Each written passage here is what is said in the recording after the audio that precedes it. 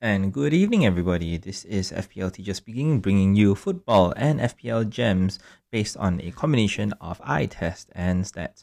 Now, this week itself, the plan is to bring daily podcasts as well as Patreon posts on a specific team's shot-by-shot analysis. Now, this week is intriguing because there are several teams of interest that are about to play 2 games within a week.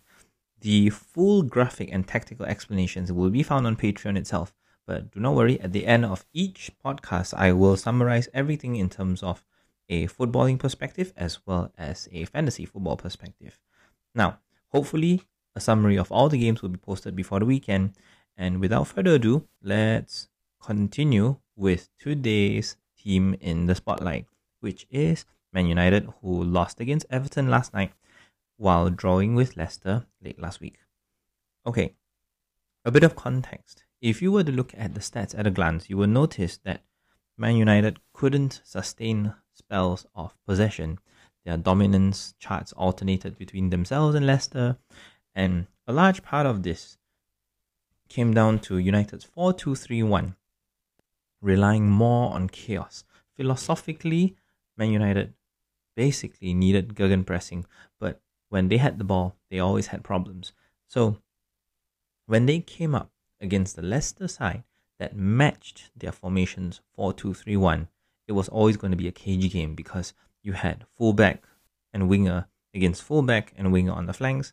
You have a midfield trio nullifying another midfield trio in the center of the pitch, and you always had one centre forward going up against 2 centre backs. Now, having said that, Man United played Bruno Fernandes as their number 9. So Bruno Fernandes as the tactical linchpin basically had the job of enabling the midfield behind him, especially Paul Pogba in the number 10 position. So what was interesting to see is that across the game, you will notice that Bruno Fernandes would lean towards the left side and he would work with Jadon Sancho and Luke Shaw as often as possible. Even when Luke Shaw came off for Alex Telles, you can tell that Bruno's active areas were mostly on the left side of the pitch. Now, the product of this wasn't as clear-cut as what people would expect, but there is a consistent pattern of play that occurred across both games. In this game in particular, what happened was that whenever United won the ball back, their first priority is to find Bruno Fernandes. Now, Bruno Fernandes is a little bit of an intriguing player because he, among all the forwards, maybe bar Ronaldo, is the master of what we call chaos. Because with Rangnick's gegenpressing philosophy, the objective is to shoot as soon as possible after regaining possession. And when you gain possession back from the opposition team, usually your opponents should be in disarray and you shoot before they regain their team structure or their team shape. Now, Bruno Fernandes is in the best position to take advantage because he has this all-rounded threat of his shooting ability where he can afford to take a step sideways and he shoots quite well. He has the ability to play a teammate in if they are on the same wavelength as his passes. And at the same time, he also has the defensive nous to reset and figure out when to bring others into play to take advantage of their individual matchups. Now, Bruno Fernandes himself in the first half elected to shoot more than pass. So a lot of United's chances in the first half were basically Bruno Fernandes shooting, and this continued on into the second half where his shot was the one that was picked up by Fred on the rebound. But more importantly was that eventually Man United had to take risks at 1-1 because they were still in the position of chasing a Champions League spot. And what happened was that you noticed Diogo Dalot on the right flank basically did a throwback to Rafael da Silva back in the early 2000s, and he basically advanced the ball himself. Now, the biggest benefactor, players on the left flank. Man United right now have this consistent ethos where if a chance or a breakthrough is created on one flank, they would create a chance basically on the other flank. So at the moment, there are two particular patterns of play that occurred against Leicester. And to sum it up, it works like this. If Bruno Fernandes is playing as the number 9, then he would be instigator, initiating play, working with Sancho or Telles on the left side, and he would create chances for Dalot, he would create chances for the right winger, who would sometimes be Rashford, who would sometimes be Ilanga in this case. Now, alternatively, if Dalot does come into the fray, he will in turn create chances for the left winger. So, in all of this, we have to acknowledge that these aren't prominent attacking patterns. They occur sporadically and they are dependent on their opponents making mistakes, where Leicester didn't exactly make consistently. So this has a very big caveat in the sense that United's pressing plan isn't exactly coming to fruition just yet. But the biggest X factor in all of this is Paul Pogba. Now, Paul Pogba in this number 10 role had multiple late runs into the box, while he also made sure that he picked his spot, being at the right place on the edge of the penalty area. So that is a factor that we would see later on in the Everton game, which I will elaborate later on. So as a general conclusion, one of United's flanks would create chances for the other, and it is most likely that Bruno Fernandes is in a very prime position to assist rather than score as the number 9 himself. While Paul Pogba is a potential differential you probably buy if you're on a free hit and you get him alongside someone like Bruno Fernandes. Right, on to the Everton game. Good evening, everybody.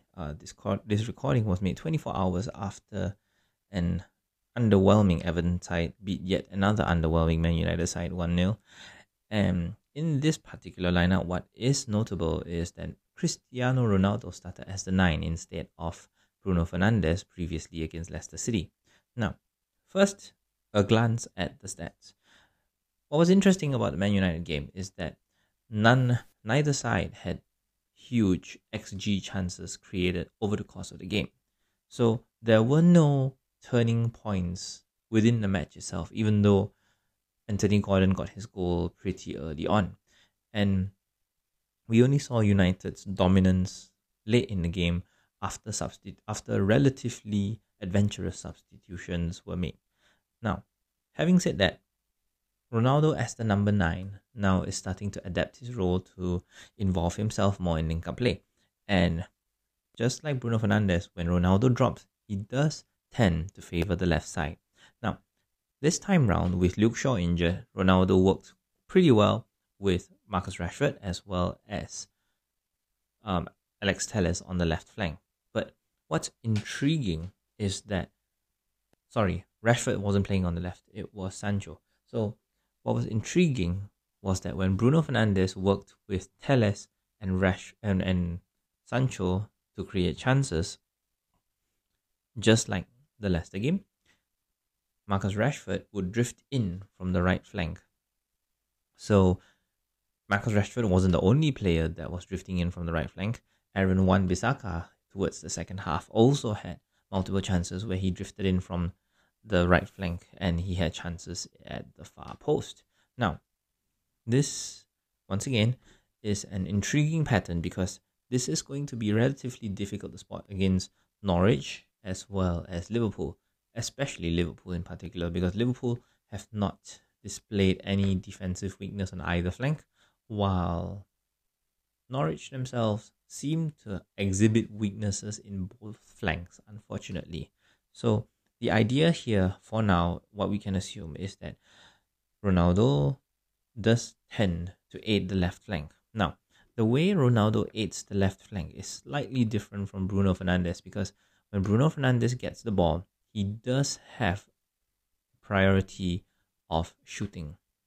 This is particularly obvious because before Bruno Fernandes receives the ball in midfield, he always scans ahead of him to see how much space he has to create a shot for himself.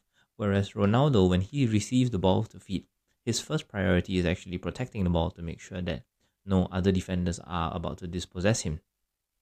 This is because Ronaldo isn't a first touch merchant like Bruno Fernandes. He doesn't have this tendency to play a first time pass to one of his teammates in order to link them up. Ronaldo likes having the ball at his feet, and he likes players around him to react to his runs. So, having said that, Ronaldo did still create multiple chances alongside Telles and Sancho in particular.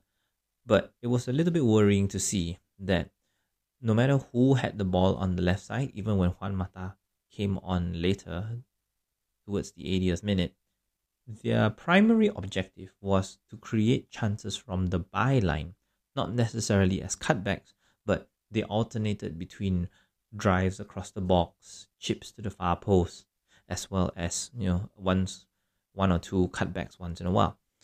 And sad enough to say, their players on the right flank did not exactly have the best aerial prowess. And more worryingly, the player that did have the best aerial ability, Paul Pogba, spent most of his time on the edge of the penalty area just outside. Not once did he attack the penalty area waiting for a header. So, we're not sure how deliberate this is, but it's interesting to see because Paul Pogba, as the third best Man United option, still replicates his role here.